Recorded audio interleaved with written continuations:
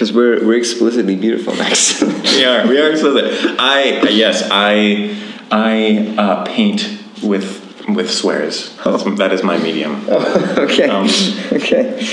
So you're an artist.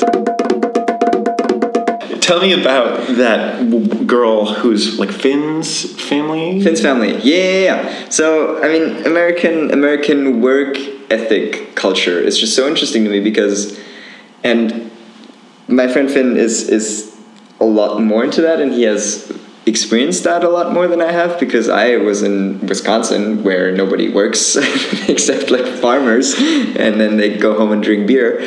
But what he experienced was this incredible work ethic to like do your work and then exercise and then go to bed and start all over, right? And I feel like that's just something that in Europe people handle their work very differently. People tend to work in order to then make money and enjoy their life rather than making work their life, you know? Yeah, that's the French thing. I remember when I was living in France, they talked about like, Americans, they live to work, but Europeans, they work to live. Yeah. But I mean, I guess just in like larger part, you were talking a little bit, it seemed when you said like, work, and then exercise and then go to sleep, like that to me, I guess I do think of that as an American thing. What I thought you were saying was that like, there was not necessarily like the same amount of like passion for different subjects. That, like, I think that I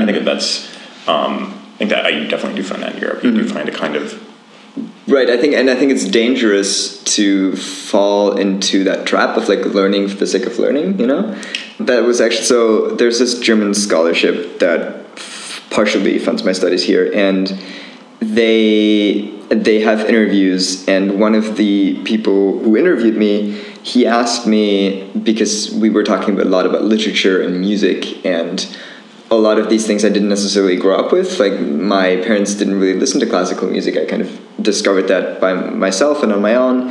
And he was asking me whether I was consuming these types of things for the sake of knowing them, and because I felt like they were things I needed to know to be like a cultured human being. And I think that's a really, really interesting, or it triggered a lot of interesting thoughts in me that I maybe hadn't thought before, because I feel like that's something I then did wonder about, like, why am I doing these things? And I kind of had to, in convincing him, I also realized myself that I'm doing these things because I enjoy them and because I really want to be doing them and because I'm eager to learn about them. But I think it's an interesting thought to have. Like, are you doing these things for the sake of doing them and for the sake of like being knowledgeable and cultured, and why do you think that's important? Right, and well, I think there's a little bit of a distinction to be made just in terms of like, I can read, like, I really like Hamlet, but I didn't read Much Ado About Nothing, like I had to for school. But it's also something where I think it's not necessary. I guess you're talking a little bit about intentionality, and I think one of the things is like, well, if you're doing it because you want to name drop, like that's a little bit less legitimate. But if you are reading Ulysses or Moby Dick or Goethe, right? It is a little bit of a. I think in some sense it's like, yeah, well, I want to be able to say that I read this, but on the other hand, I think that it's also sort of important to get those kinds of basic, things which are spread in everything, right? If you read like T.S. Eliot, he's got so many references to all these sort of separate things, and I think having that kind of knowledge, that sort of classic education, can help you unlock a lot of modern and even just a little bit older literature, right? Right. Yeah. It's interesting to me because I didn't grow up in that kind of culture, right? And seeing how people or even like thinking ahead 20 years from now, I don't think I'll have kids, which is something that we also want to talk about, but thinking ahead and considering like what would I do if I were to bring up a child, that is super interesting to me. Like, how would I culture them? How would I bring religious experiences to them? And I guess it's just interesting to me, coming from a different background, seeing how Europeans do it and how Americans do it, and how the differences there vary sometimes, Right, and I think also you bring up an interesting point. When we sort of this is something I've thought about before. Is what we term sort of like the Western canon. What I mean, where it's sort of these books that everyone's read the Bible and everyone's read Voltaire, and we have sort of this list of you go back to Aeschylus and then you start. You know what I mean? And it is interesting, but it's also I think that this is something that of course has been talked about at Harvard because that's one of the things that is talked about. But I think it is very sort of Occidental in its worldview, and I don't know. I think it would be interesting to see how one might integrate voices that come, like we don't read the Sanskrit Vedas, right? Mm-hmm. These other sort of more Eastern traditional literature. Like I think that would be an interesting thing to explore and also incorporate. You know what I mean? Mm-hmm. Yeah, and so you were just touching on that with your Hamlet thing, right? Like, what are the things? Do you actually need to like them, or do you need to just have read them? Well, yeah. Well, I don't think you really have to like anything, but I mean, I think that one of the reasons I will now, after sort of castigating the Western canon, defend the Western canon in the sense that Hamlet grapples with a lot of universal human thoughts and emotions and what the human experience, right? And I think that even if you don't love To Be or Not to Be, which I don't understand how you couldn't, you can still sort of understand and empathize with Hamlet's character. You know what I mean? Which I think is something that that is something that can be found. Like I could read. I haven't really read very much Chinese literature, but I'm sure that you read whatever Things Fall Apart. And even though Africa is so incredibly separated from my experience, right? I don't know what it's like to have a shaman. But you can still sort of put yourself in their simple shoes. You know what I mean? Which is why it's great, right? It makes you feel less lonely in a way. You know what I mean? Right. Yeah. So you're writing a play. That's right. Yeah. Okay. So I want to talk to you about this. Okay. So what I'm thinking of is I want to do a play, but I want it to be like deconstructed, right? So the first part it's the music of the play, and then the second part is the dialogue of the play, and then the third part is acted out silently, where you sort of have like this similar narrative, but then you change the way that you are sort of interacting with it. And I was thinking on the stairs coming down while we were doing it, I was talking about how like I figured it out, is that like it's about the concept of image and that kind of this. I guess it's a little bit Marshall McLuhan-y, you know what I mean, where you have something that's very abstract. I think that probably it would be orchestral arrangements rather than, I wouldn't really want necessarily lyrics, right? Because the point of that is that you have this sort of like very abstract thing, which is, Schubert can make me cry, but he can't, it's not because I like understand the sad story, right? And then dialogue here, we have, you have the spoken word, right? And which is in some ways more permanent and more explicit, right? But still something that is not concrete, right? And is fleeting, right? Once you say a word, you can't get past it. And then image, which is what we sort of both believe in just as visual creatures, and also I think it sort of touches a little bit upon maybe even like some Baudrillard stuff, right? With the tyranny of image, where you have like this is the most concrete, right? Mm-hmm. The picture it didn't happen kind of thing, which again with my photography class were not exploring as much as I wanted to, but something that the way that we interact with truth and the world is so mediated now by image, right? Right. And I think that sort of exploring the difference in abstraction in terms of storytelling, you know what I mean, is one of those things that I think would be really interesting. Right. Yeah. I mean, one of the reasons I'm really attracted to film as a medium is one, because it brings all of these forms together, right? It's a visual medium, obviously, but audio is so important, and writing is so important in the sense that storytelling is really important. And I think it's a super interesting idea. How do you expect to have the audience experience that in the theater context? See, the thing that I was thinking is when you said film is because I was thinking about the film too, but the thing that I don't necessarily like the physicality of, and I guess that's the point, right? The point of the whole image is that it is image, right? Rather than someone who's actually there. So yeah, maybe film might actually be a better medium, right? But how I would present it, yeah, I guess in a play context it would be, yeah, you sit down and then the orchestra plays, you know what I mean? And I think that, of course, you would want to select pieces that sort of have a kind of narrative arc, and then have people speak the lines of dialogue. and then have actors come out and do the dialogue but not say anything. Right? Okay, but so would you have 3 separate acts, or would you have the first act and the first part of the first act is just the music for the first act and then the dialogue? Oh, that's an interesting. Yeah, you can separate it so it's not wholly. That I guess that would be probably sort of like not necessarily easier to do, but I think would allow a little bit more freedom just in terms of it's like what did he say? I can't remember. Right, I'm not matching those up. Yeah. Better understanding for the audience. Yeah. But I guess with film, that would also be something that I guess I'd be interested in. Again, this is something that like no one would watch, right? But that's the thing. I think it's. It's very in Brooklyn. In Brooklyn, you can get anyone to watch anything. That's the thing. I'm sure that there will be like 5 people who love it. But just have musical selections and then post it on Instagram. Well, that's right. Post it on hashtag. And then you would film everything, right? And you would have the sound, and so you would just take the sound and you would put that after the thing, right? Yeah, and then you would have what you filmed. You know what I mean? Mm-hmm. So that's just one of the things that I was thinking about, just because it is. I don't know. I really like image and communication and what medium is and what is concrete. So that's my idea. Probably a little bit of a pipe dream, but something that I should that I want to work on, because I want to make things. I was actually talking about this with Barty before that over the summer. I was like, I really want to go to the Amish and learn how to make chairs, right? Because they make great chairs. Like they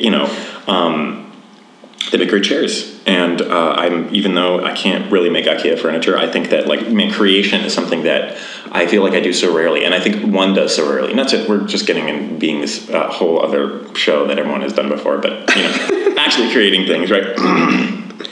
It's difficult to do, and I feel like we are so much. We say consume. That's true. I consume so much. You know what I mean? And then of course you're writing papers and stuff like that, and I enjoy writing, but definitely not doing as much of it as I think I should be doing. You know what I mean? Just because there is a real satisfaction in having made. Oh, absolutely. I want to circle back to one thing. You were talking about architecture as well in relation to that play. Oh, that was just. It wasn't necessarily related, but I think when I was talking about the play, I was sort of thinking about experimentation, right? And I think of that film as being relatively, the concept of that film as being relatively experimental, right? And so I was just thinking about architecture, that I think it would be fun to do like an installation where it was like a house, but sort of it was like not. It's like not good, right? So there are like steps, but there's no door, right? Or you have like really, really low ceilings, maybe, where it's like difficult to get in, right? Mm-hmm. And maybe all the chairs are in one room, like there aren't chairs around. It's just all the furniture. This is the furniture room, and then there's only like one window, but it's in a room that doesn't have a door, so you can't see out the window. And the reason why I was thinking about that is just because thinking about human habitation as being so. The reason why human habitation is. The way it is, obviously, this need not be said, though I will say it, that we are meant to live there, right? The reason why the ceilings aren't this low is because people have to fit, right? And just thinking about creating spaces that are almost hostile, to me seems like an interesting thing, because it is a reversal, right? You take it and you turn it, right? Where you say the creation of this space seems to be for human habitat, right? That's what like houses are for. That's what homes are for. That's why we build skyscrapers, right? And say, wrong, no, opposite, Mm-hmm. It's almost the uncanny valley thing as well, because you have everything that's supposed to be in a home, but it's just different enough that it's not, right? And Freud would probably call it this too. Yeah, he would call it this. And also Heidegger. They both talk about this a little, or a word that I really like in German. It's called unheimlich, which in English is uncanny, right? And both Freud and Heidegger talk about the sort of kind of, you go in and it's unhomely, right? It's that dream where it's that feeling where it's jamais vu, right? You are in a place which is so familiar, and yet there is a sense of uneasiness. You know what I mean? And to me that I really sort of enjoy that feeling and trying to create that in other people, that it sort of allows me to think about things backwards, because we're always thinking about things. I'm always seeing things forwards and right side up, you know what I mean? And I like turning things on their head and thinking about it like that. Yeah. So yeah, there you go. Yeah, awesome. I think what you were talking about just before this is the creation versus consumption thing, right?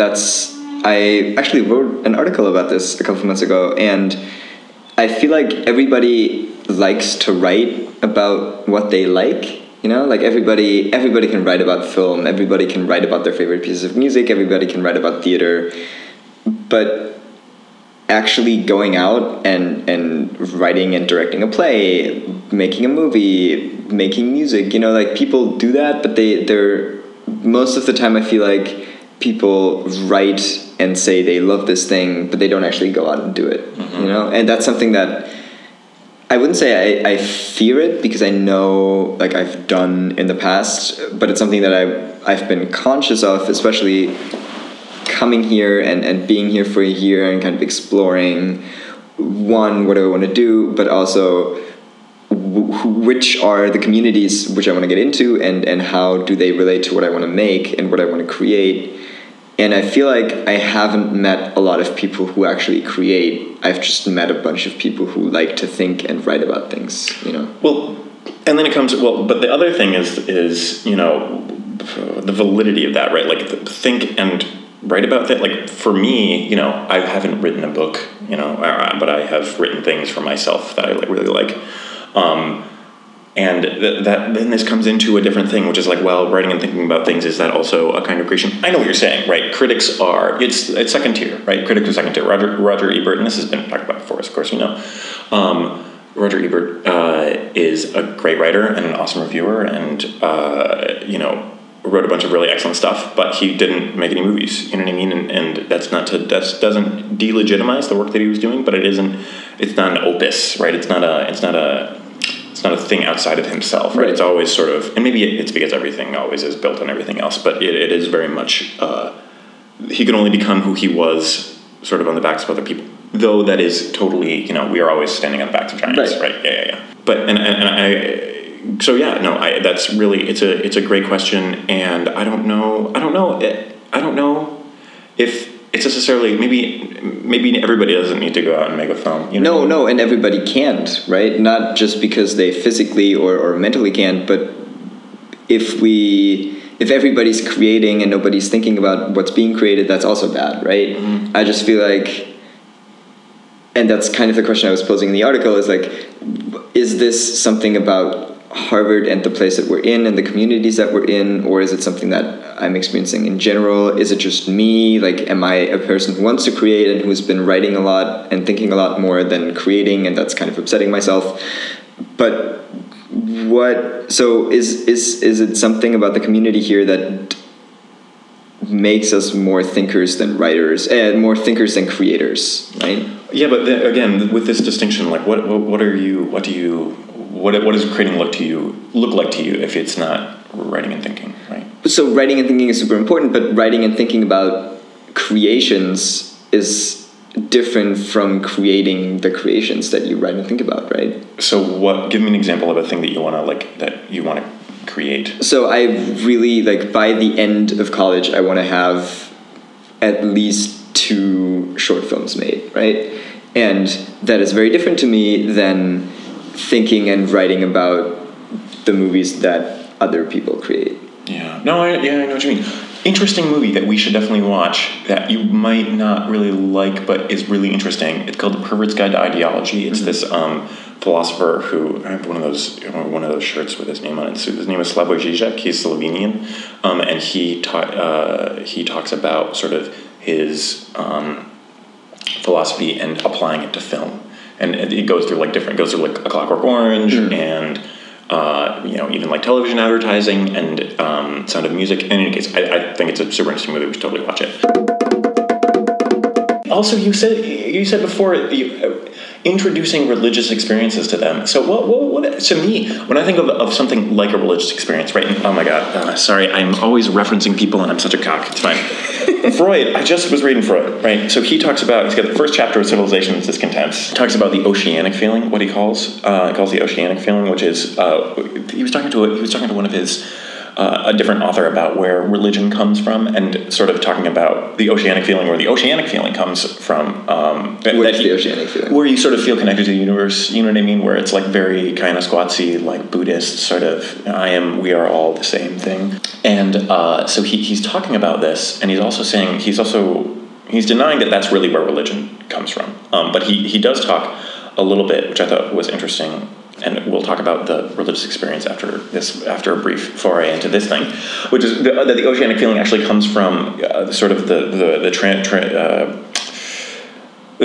violent rending from the womb of a baby, right, where you are encapsulated, and your world, and you don't know where your skin ends and the world begins. You know what I mean? And this is very much like, this is even deeper, where it's like, we were two zygotes, or not zygotes, it was a spermatozoa and an ovum, and, there was a thing. There was not a thing, and then there was a thing, right, which is sort of talk like, about creation. Yeah, well, really super, the creation, yeah. And that once you get out into the world, right, you do have to sort of delineate where your ego ends and the outside world begins, right? But that oceanic feeling is very sort of prenatal, you know what I mean? And very much sort of that to me seems like something that's a religious experience that I've had before. It's sort of not necessarily just a feeling of like, oh, we are all related, and, I can hear the grass breathe. But, other sorts of feelings of what I would term the sublime, right, where you are transported, right? And I don't know, when you say give religious experiences to your children, which you will not have, what would those be? So first of all, I think Freud is so interesting because so much of what he said and thought was just scientifically wrong, right? And that is super interesting to me because he had so many great ideas, but he was not applying the scientific method, and that's just super interesting. Religious experiences, I was brought up Catholic, but never super faithful, like it's not like my parents went to church with me every Sunday, and I was not sent to religious school or anything like that. I had my first communion, and at the time I felt connected to religion, and I felt religious and faithful, but then that kind of waned off, I guess, a little bit as I grew older, and I don't even really know why. I couldn't tell you why that happened. It just, I guess my rational mind took over, and I saw unanswerable questions, and I decided that you can't answer them, or that I can't answer them, and I accepted that, but that drew me away from religion in a way. But as I grew older, I also learned a lot more about different religions, right? And I learned about, Buddhism and Judaism and Islam, and it always seemed to me that it's so strange how arbitrary religion is in a way, like you're born into a family of Christians and you're Christian, right? You're born into a family of Jews and you're Jewish, but you really have no choice in the matter. And I guess I have no statistics on this, but it seems to me that not a lot of people convert to other faiths because most of the time you're just not exposed to them. What you grew up with defines you so much. And this is not just a religious thing, but in general, right? Like the things you grow up with will define the rest of your life so much. And that is something I would be in a hypothetical bringing up children setting super worried about. How can I give them as broad an experience as possible, right? How can I offer them different viewpoints and make them choose, but at the same time not overwhelm them, not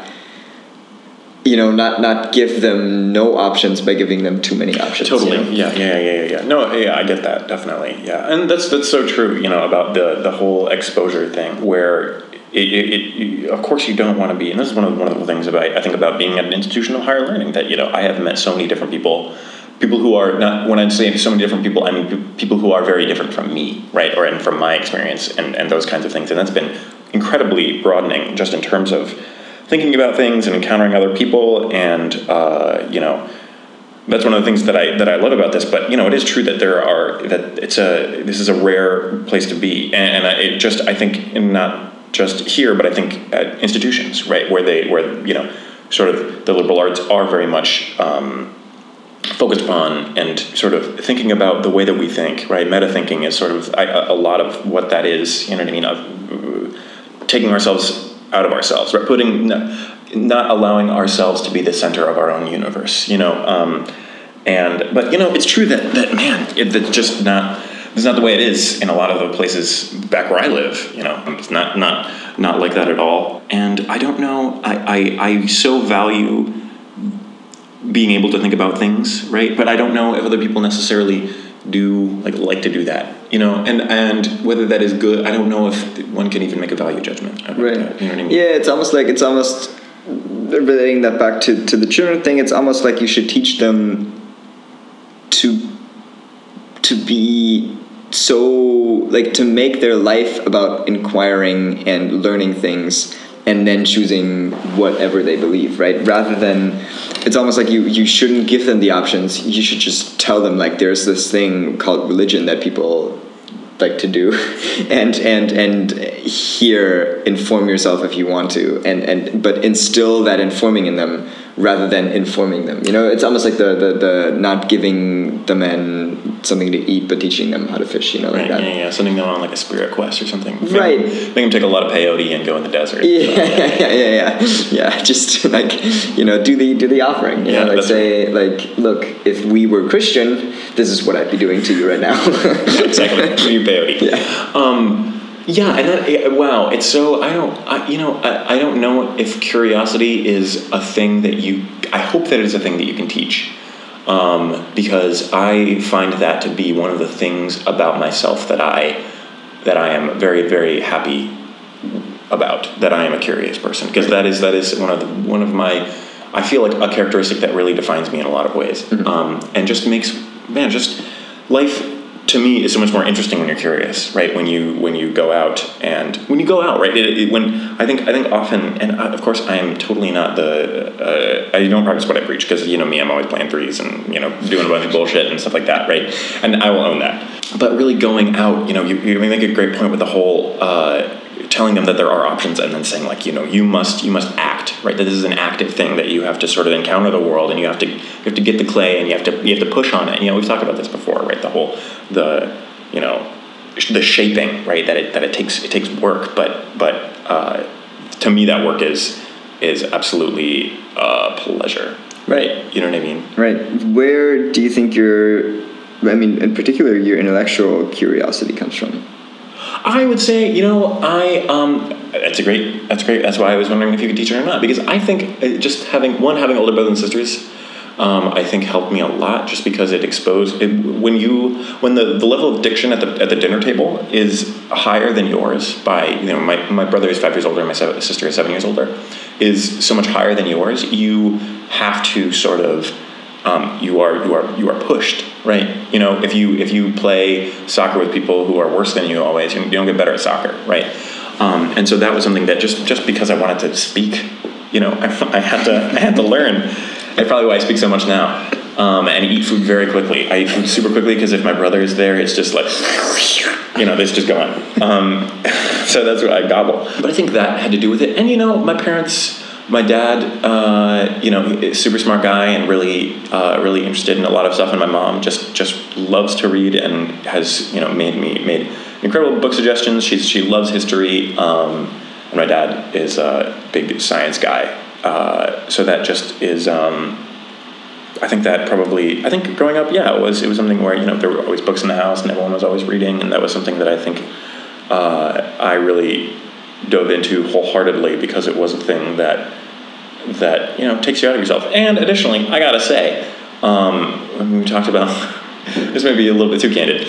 We talked about at lunch about how you're not hot enough to not be interesting. You know what I mean? But I think also, man, being a fat kid, I think really helped in terms of, you know, frankly, like escapism, right? You know, if you read Harry Potter over and over, you're not really, you know, it doesn't matter if you're fat, because you're reading Harry Potter, right? You are taken out of yourself. You know what I mean? So that was one of the things that, you know, that drove that. And also just because, man, I don't know. I think reading is such a great thing. Learning is such a pleasure. And there's some people who don't feel that. And you know what? I think it's also pretty much okay. But I can't it worries me because I can't think of a time when I won't want to keep learning, right? And it's hard to do because what are you gonna be doing, right? Mm-hmm, mm-hmm. Yeah, that's super interesting to me because I feel that same way, full circle, about creating and making things. Like I cannot picture myself retiring in that sense. I will always be wanting to tackle the next thing, be doing something better, be doing something else,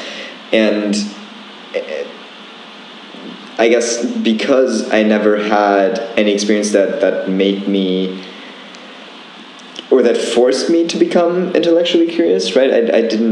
My parents didn't necessarily do that, although I always read a lot, but I read a lot of fiction mostly. And in class, teachers would push me to learn more, but that was just because I would have been bored in school otherwise a lot of the time, in younger years at least. And so I set out for myself and just did things. I made things, like stupid YouTube videos, and wrote a bunch of stories, and that was always just what I did. It was what defined me, and it's interesting to see how we kind of arrive in a very similar place, mm-hmm. right? But from very, very different perspectives. I'm your crazy guy that you bring in from the street to help you. I'm your Bukowski, right? I come in and sort of shit on your couch, and then you make art about it. Oh, have you heard Merlin talk about the cat shitting on his pillow yet? When did you get into philosophy? I got into philosophy. Well, I used to be super into apologetics, and that sort of was a step into older, right? Apologetics. A lot of you have the teleological argument. You got to stay on Augustine. You get to Aquinas, stuff like that. Who are these church fathers are definitely working within. And this is true. Kierkegaard talks about this. In fact, I'm talking about it right now in existentialism. There are these sort of very, very different approaches within apologetics and sort of the intellectual tradition of Catholicism. One of which is very Greek, right? So Platonic and Aristotle, right? Virtue ethics is pretty much what Aquinas is, says is the Christian way, and also Judaism, which is very much so. The Greeks are very much, they are analytic in some ways. They are eternal, right? You have Pythagoras, you have these eternal shapes, and Plato's what are the things which are the absolute of that thing, the Platonic ideal? What is the Platonic ideal chair, right? That there are sort of these concepts which are they are not necessarily supernatural, but they are not encompassed by the universe. They exist and so they're transcendental in some ways. And the Jews are so much about a single people, a single book, God, Abraham, Isaac, right? There is a bloodline. It is very much tied with. I'm sorry, you asked me when I got into philosophy. I'm not really telling you, but I am telling you about Thomas Aquinas. Okay, very much tied to very almost earthy, right? That's why they have Zion, right? That's why they Israel. This is the land of milk and honey, right? This God comes down, and this comes. You can tell Jesus was a Jew, and that the Jews, I think if there was a Jesus for the Greeks, they would have been well, I don't really, God's a mathematician, right? He's not going to send down a son, right? But I think for the Jews, it was especially because of course, it's been prophesied that there was going to be a Messiah. But that was very much yes, okay. I think that's why, of course, at the time, the Jews were not super happy with some backwater preacher from Nazareth coming in and saying he's God. But I think that tradition is very much tied up with, Christianity. In any case, those two things are in Aquinas. I started reading Aquinas, and then I don't know. I never really had any philosophy courses, but I just, I got to tell you, Wikipedia, it was something where it's I've been thinking about metaphysics for a really long time, or ontology, right? Thinking about the fact that I do exist and what that means, right? And not even what that means in terms of what is human life, what is valuable in human life, but what is if an object is physical, what is that, right? What is an object? I've always, and I actually wrote my college paper about this because I use the example of cooking with my mom, right? Where you take these sort of elemental things and you make it into something greater, right? and trying to get down to the bottom of things, right? To like the uncut, right? The atom, right? There's like nothing below that. That desire has been with me as far as I can remember. And once I found philosophy, it was like, wow, this seems very much like what philosophy is about, right? This sort of, this incredible search, this incredible drive to get down, right? And so I just really was very enthralled, and so that's why I decided to do philosophy. How old were you? Especially the apologetic stuff. Oh, apologetics, I'd say like 12 and 13, 14. And then philosophy was more like 15, 16, 17. I didn't really start like reading like books by philosophers. I mean, I would read sort of about them and people talking about their work and stuff like that, but like reading books by philosophers maybe like junior year, I'd say like 17, something like that. So yeah, that's my story in terms of why I like to think about the things that I do. And the other thing is, we're talking about the film, and I was going to recommend to you this guy named Todd McGowan, who Lev uses a lot for his debate stuff, who talks about, he's actually he teaches film at the University of Vermont, but also does it in using Lacanian psychoanalysis. I don't know. I read his book, or I read bits of his book that Lev showed me, and it was really interesting. And the whole Sublime, the Pervert's Guide to Ideologies, I really, film is such a, it just encapsulates so much, right? And it's just a medium that I think is so stark in ways that a lot of other media isn't. Right. So it's interesting because while I've always thought a lot about philosophy, I never really got into reading a lot of philosophy, so I'm familiar with a lot of philosophical concepts and ideas, and I know a little bit about, like, on the meta level about philosophy, right? But I never actually started reading a lot of philosophers' work because I always felt like, or for a long time, I felt like philosophy to me is something personal almost, I want to make my own thoughts rather than reading about other people's thoughts, which is part of the reason I never really liked taking philosophy classes in high school. And now I feel like if philosophy had been brought to me in a different context than school, it would have been a lot more interesting to me to read a lot more philosophy. And I'm young and I have time to read a lot of philosophy still, but I feel like my formative years where philosophy could have been really, really interesting to me and formed me a lot more significantly than it maybe can now, they're behind me, and that's sad in some ways. I say it's never too late, dude. One of the things that I think about philosophy more than even being like, well, I needed it had to have been instilled. You sort of are like, it's too late in the baking process to add more water to the dough, right? It's gonna be a dry dough, But I think that one of the, even more so than simply like having sort of maybe an ethic, I guess, or a moral code or something. I think more the reason why I go to philosophy is it's like taking drugs, because you are altering the way that you see the world, I guess, where it's like, wow, like, oh, I love that. The way that when I hear someone say that, like, oh, X is X, or, all philosophy is bunk because it's really just what other people want, that you critique of pure reason, like, oh man. So I was talking to my existentials in TF, and he told me I need to take this Kant class because he was talking to me about, like, oh man, Kant's like, whoa, do space and time actually exist, or are they just like ways that we experience the world? You know what I mean? And oh man, that's so interesting, because it's like, well, you know what, is it possible that the fetal me and my corpse both exist in a certain sense now, right? Even though now now is the way that I experience it. Right, doesn't now mean anything even. There you go. And that's the thing. And I think of that as being so almost Eastern, right? Where there's this awesome painting of the Buddha. It might not be awesome to other people, but it's sort of like him being born, and there's a painting. It's one painting, but it's an image of him being born. Child, adult, old, death, born, child. Where it's very Buddhist, where it's like, I am so.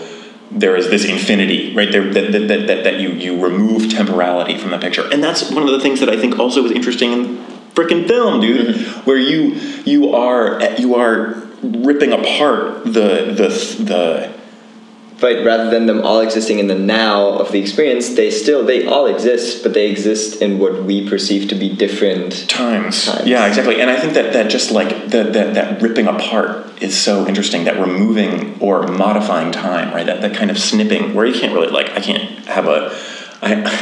make a film in the first dimension, right? Where it's like there's only a dot, right? Like that's a film in the first dimension. Read Flatland? I have read the Wikipedia page. Okay. So I do know that one, and that's super interesting. And like thinking about like hypercubes and stuff like that. Yeah, same. Yeah, I love it. And whether those things, oh man, is that like Greek or Oh, but like the thing that gets me the most is when I read Flatland, and it goes through like first dimension, second dimension, and it's making sense. Like you feel like you get it, and then you get to third dimension, and the fourth dimensional being comes and tells you like look, you understand that a point in the second dimension is a line, and then when you add a third dimension, that's a plane, and then you make a cube, and then what happens if you expand that in one more dimension? Like you expand all of those points into one more dimension, and you feel like you get it, you totally get it, but you can't visualize it, right? I've never had it explained like that, but that's actually a really good point. Yeah, that's exactly how Flatland explains it, right? And you understand it intellectually, but it's so frustrating because you can't picture it, you can't imagine it in because that way. Where is it moving, right? It's like there is nowhere to move. Yeah. But that's amazing. I really should read Flatland. No, but that is just so cool, and that's sometimes when you say that, oh, I can't imagine, like it's beyond imagination, like that's the drug thing, right? It's like, oh my gosh, like this, I can't even, right? Yeah, and that's one of the things that I sort of like, these are really fun things for me to think about, but then it's like, well, on the other hand, like I really like existentialism, where it's like, wow, like what is a valuable human life? And maybe rationality can't, like, critique of pure reason is so good because I really want to know whether we can reason, right? And that's what Kant is like grappling with, and I'm just like, I really want to know whether I can trust my reason, right? And Nietzsche says, what is I'm going to say it in German because the argument is better if not the whole thing, but what he says. He says, how does Kant say that we can, know things or like be rational? It's like Vermögen eines Vermögens, right? Which sounds, it's very sort of like, oh, how can we have this faculty? Oh, because we have a faculty, right? It's sort of, it is self-referential, right? And the other thing is like, man, maybe our brains, we like math works to us and science works to us because it's just the way that our brain encounters the world, right? I don't know. So yeah, I've just been like wondering whether reason is true or not. But I still love science, and I think it's so cool. I don't know. Yeah, it's we care about so many different things, and we know a lot about so many different things, but we're getting to that point where we need to focus, right? And that's frustrating. Yeah, it's frustrating, and it's scary, because it's like I wanna read all these things, and I wanna think about them, and is this going to be as satisfying as the other thing is? Happily, Kierkegaard has a solution. The solution is, what is the solution called? Do you know what the solution is? I don't know. No. The solution is, whatever you do, you regret it. So, fuck it. Right. I think, was that us talking about this where, like, yeah, it was us. So should you text this person right now and tell them that you really miss them, or should you not do that? And will you regret doing it, or will you regret not doing it, right? And the answer is you will regret it either way. Yeah. Oh, yeah, you're right. We do need to focus, and it's really hard. And sometimes I do feel like, there's so many externalities to my life that it's like, sometimes it's like, fuck, school is just like, it's the last thing on my mind, right? Especially at the beginning of this semester, quite obviously. And that's one of the reasons why I'm in this stupid culture and belief class that I shouldn't have taken. But in any case, actually I had a dream last night where and because I'm sure that you love hearing about dreams. I know. Dreams are just my life. It's fine for Merlin. I had a dream last night where I dropped it and took another course, and I thought it was real when I woke up, but I wasn't. Yeah. Or unless I actually did, and I was like, I guess I should look at. I guess I should look at. You should check. Yeah. Have I told you that I rarely ever remember my dreams? Do you want to? I don't know. See, because I wake up and I don't. It's like it's something new begins. I don't have a feeling of like I don't remember what I last did before I fell asleep. I don't really have a memory of the thoughts that I had right before I fell asleep unless I make a conscious effort to think about them. and I don't remember anything about the night. And in a way, that's very pleasant, you know? But then again, I wonder, like, why and what could I potentially learn from my dreams? And it's interesting because we know so little about sleep, right? We understand so little about what actually goes on in our brains while we're sleeping. And that's just so fascinating to me. Is like what is actually going on, how necessary is sleep in some ways, right? Like how could we maybe optimize our sleep? You know, I'm a very statistics life hack person. You know the Uberman sleep schedule, right? I'm not entirely sure. Oh, you should look it up. It's like, and then you can just drink Soylent and wear a utility belt and vape. You do, it's like 20 minutes, you nap for 20 minutes, like every hour. Oh, yeah, okay, no, I've heard of that. Yeah, and there's people who have done that, and I thought if only I had been thinking about this more like 4 months ago, because that's totally a thing I would have loved to try this summer, you know, like for a week, that for a week and see how you do. But the thing is that, like, if you want to, you talk about, like, creation and stuff like that, and, optimization, is like, well, if you were just writing code, like, that would be fine, right? If you were making MySpace, you know, that would be good, because it doesn't matter whether it's light or dark out, you know, you can be up and coding, right? But I feel like a lot of the things that I think this is untrue, you know, you can always write and think about and plan things, you know, but a lot of the stuff that you like to do, it seems like a lot of VES stuff, seems to be one that's very sort of tied up with humanity, you know what I mean? That does sort of rock with these rhythms of the world that we are with. Right, and that's also conflict is maybe not the right word, but something I've been thinking about is how much time do I want to spend doing things versus just observing humanity, you know, because a lot of what I like to think about and what I like to do is very much tied to what happens in the real world, quote unquote, but then I also, I love working at night when everybody else is asleep, right? Mm-hmm. And part of the reason for that, I think, is, one, I like darkness for thinking, but two, I also like the feeling of being up when everybody else is asleep, you know? And having time to not be in the real world and just be myself with my thoughts, right? Yeah, I get that. Yeah, definitely. But that's a really great. I totally get that. And there's a great line about that. There's a good book you should read. It's called The Curious Incident of the Dog in the Nighttime. It's about this autistic kid, and he likes to go on walks at night and pretend like he's the only one in the world, right? And I like that. There is a kind of, and this is such a weird reference. Do you know Sigur Rós? No. Icelandic band. They have some great. They're a little bit abstract, I guess, but they have some great sound stuff that it sounds like the end of the world. Not like Verdi's Dies Irae, where it's like, oh man, you know, like whoa. But it just the thing that it evokes in me sort of seems like, you know, you're on a city street and there's like newspapers sort of like drifting around, but you know, no one's there, right? Sort of, you know, we've seen this in film, right? But that's something that is very sort of, but is rather than being threatening, is more melancholy. But so yeah, I can definitely get that. And you like darkness for thinking. Yeah, there is a, you know, the what a wonderful world. There's you know, the bright blessed day, the dark sacred night. You know, there is definitely a kind of tranquility at night. You know, I wonder why. And you said sleep. You know why scientists say we have to sleep? No, I mean, like, it's because we get tired. Interesting. That's it. That's pretty much all we know. Yeah. Yeah, exactly. And there's so many. So my cognitive psychology class is touching on it a little bit in terms of like memory. You know, like we kind of know-ish that memories are consolidated and moved from one place to another, maybe a little bit in the brain, right, when we sleep.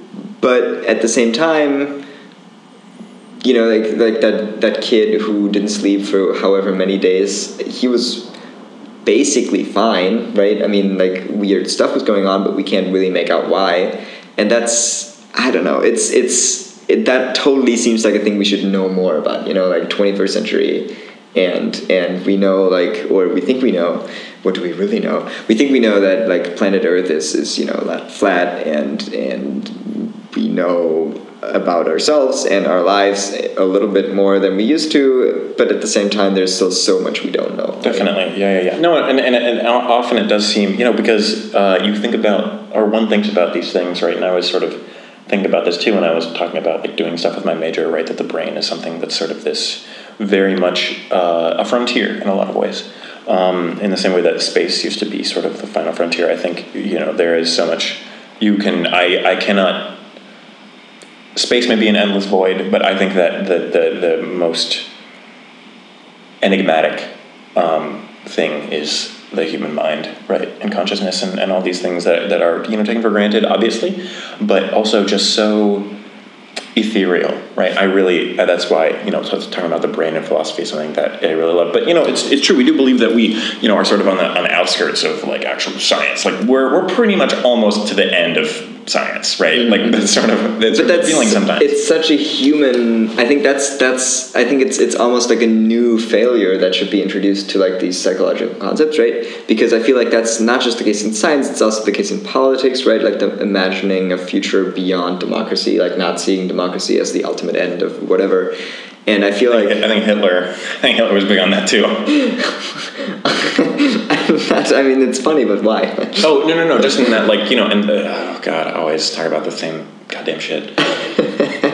Talk about how fascism was gonna democracy is so messy, but we've got machines now. We've got telegrams, we've got telegraphs in the future that we're gonna, as long as there's enough bureaucracy, like we're gonna be efficient as shit. And the reason why is because democracy is right. I've never heard this expression in English, but in German we like to say like attacking something from the left, right? Like politically, but it's almost like that, right? Like criticizing or thinking about post-democratic societies from a left-wing rather than a right-wing perspective is really interesting. Right.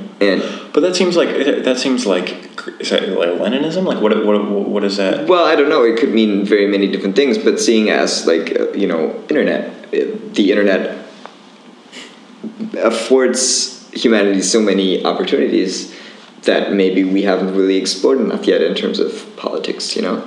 And I think it's just also. Going back to the scholarship thing, another part of the like selection process is you get together in a group and there's like an observer and he's silent and the group gets together in 6 people and every one of those gets to give a like 5, 6, 7, 8 minute presentation on something and then you discuss. And so my presentation was about, do we see democracy as the ultimate end to politics, and are we right in like liberating quote unquote countries and bringing democracy to them, and is that something that can ever work?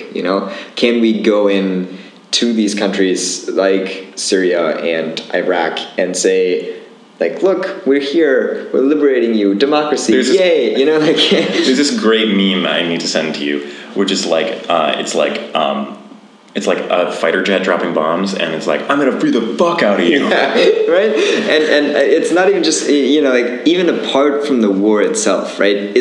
Can we go in and say, do we think we have the ultimate solution here? Like, do we really think democracy is that great that we go to other countries to spread it there? I think you mean the final solution, I'm sorry. Mm-hmm, yeah. I think it's actually about orange juice, right? Yeah. But then also, do we feel like, or do we really think that going into a country that has never experienced democracy before and telling them like this is democracy, can that work, or do they need to make these experiences that led us to democracy themselves? Interesting. That's a really great. Well, yeah, and yeah, exactly. And this is something that I've thought about before, which I think is sort of fun to think about, is whether democracy is for good or whether democracy is for democracy. Like, what's the point, right? Mm-hmm. It seems as though generally, I think the generally accepted idea is that democracy is good, right? That's why we have it. It's because it is good, not because it is like the point of democracy is to make good things happen rather than to make things that are democratic happen. Right. And I don't know if that's necessarily like I don't really know if that's really true. Mm-hmm. I think it is much more democracy is about being democratic. Whether it should or shouldn't, I think in practice it is about being democratic rather than being good. Because it seems as though, there have been times when it has been positive, but there have also been a lot of times when democracy has not really worked out. However, it seems like it's probably better than Sharia law. I don't know. And I think your point is really interesting, where it's like, hey, you know what? There was the terror, and then they had Napoleon. They had another Napoleon for a while. But, eventually, like, France got on its feet, and they went through some real shit. Right. Yeah. Yeah, and this reminds me of a discussion I had with my history teacher in high school, which was about the term. It was somewhat semantic, but then also somewhat political. So, like, the term ideology, right?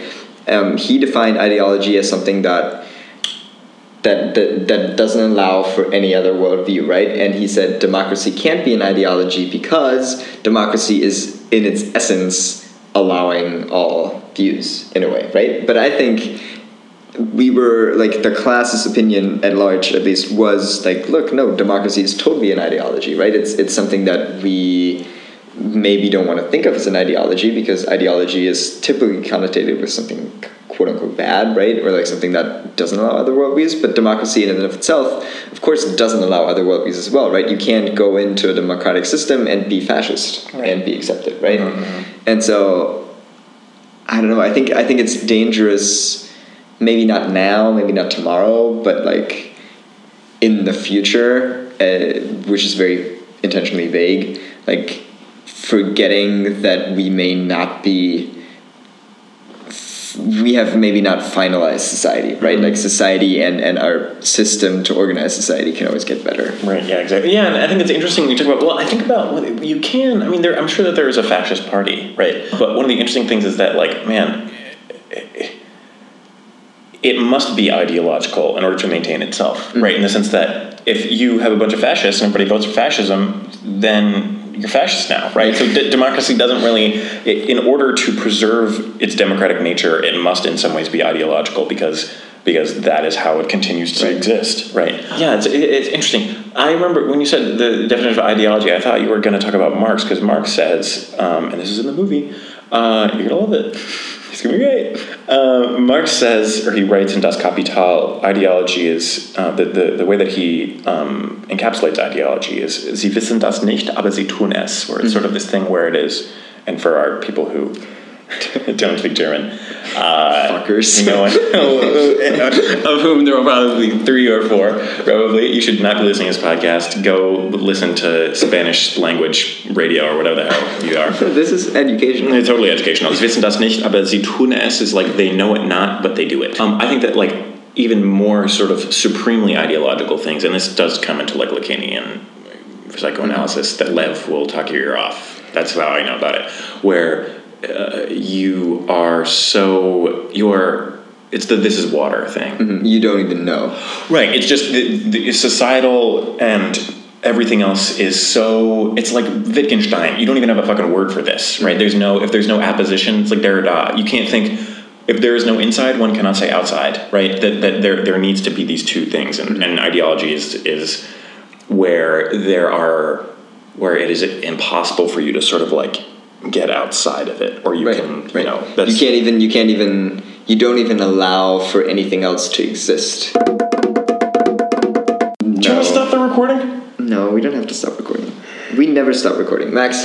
We're always recording. I was being a bullshitter today, and I was talking about how our rooms are museums because we fill them with totems of ourselves in the past. Right? No fucking kidding. When I was in Williamsburg over the summer, we took this like archaeology tour through Williamsburg, and the guy was like, look, 100 years from now, when people are going to find your trash, right? You are your trash, and I think that was not just I am trash. You are trash, but you are also just your trash, right? You will be, the things that you find in archaeology are never like the things that were on the outset of culture, right? It was never like you don't find like the wow pieces, you know. You find whatever people threw away, and that was really interesting to me. It was like a kind of a, you know, it's obvious, but it's only obvious once you. So if something's interesting and important, just chuck it. Just throw it away for someone else to find. Yeah, he was talking about like how, you know, people will find like our receipts that we throw away, you know. Yeah, and that was It's really interesting because also just talking about in my linguistics class, they talked about how they figured out Old Church Slavonic, which is the parent language for Russian and Slovenian and Slovakian.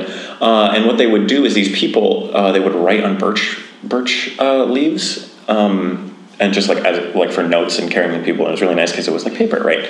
And one of them dropped in like this really muddy, wet place, and you would think that would like be bad for the wood, or the birch bark, but it actually wasn't. And it was like thousands of years ago.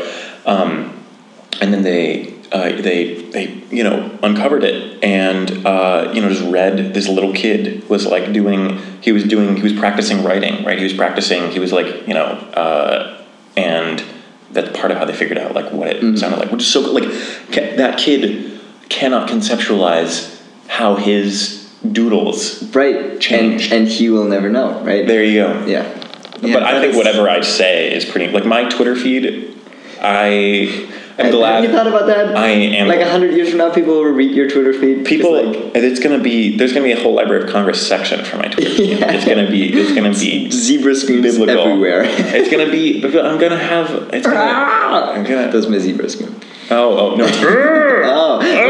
Yes, nice. That's what it is. I dig it. I was still thinking about soliloquy. In a way that is appealing to me. And then also, what's the other name? I had a different name. Oh, soliloquy? Yeah, but it's just that's talking to yourself, though. Yeah, exactly. Because you were drunk, I think, when we had this conversation. With the same people? Yeah. With the same person. Yeah. There was something really frenetic about it. It could be soliloquy, yeah. And then I had something else. Obloquy. Calliope.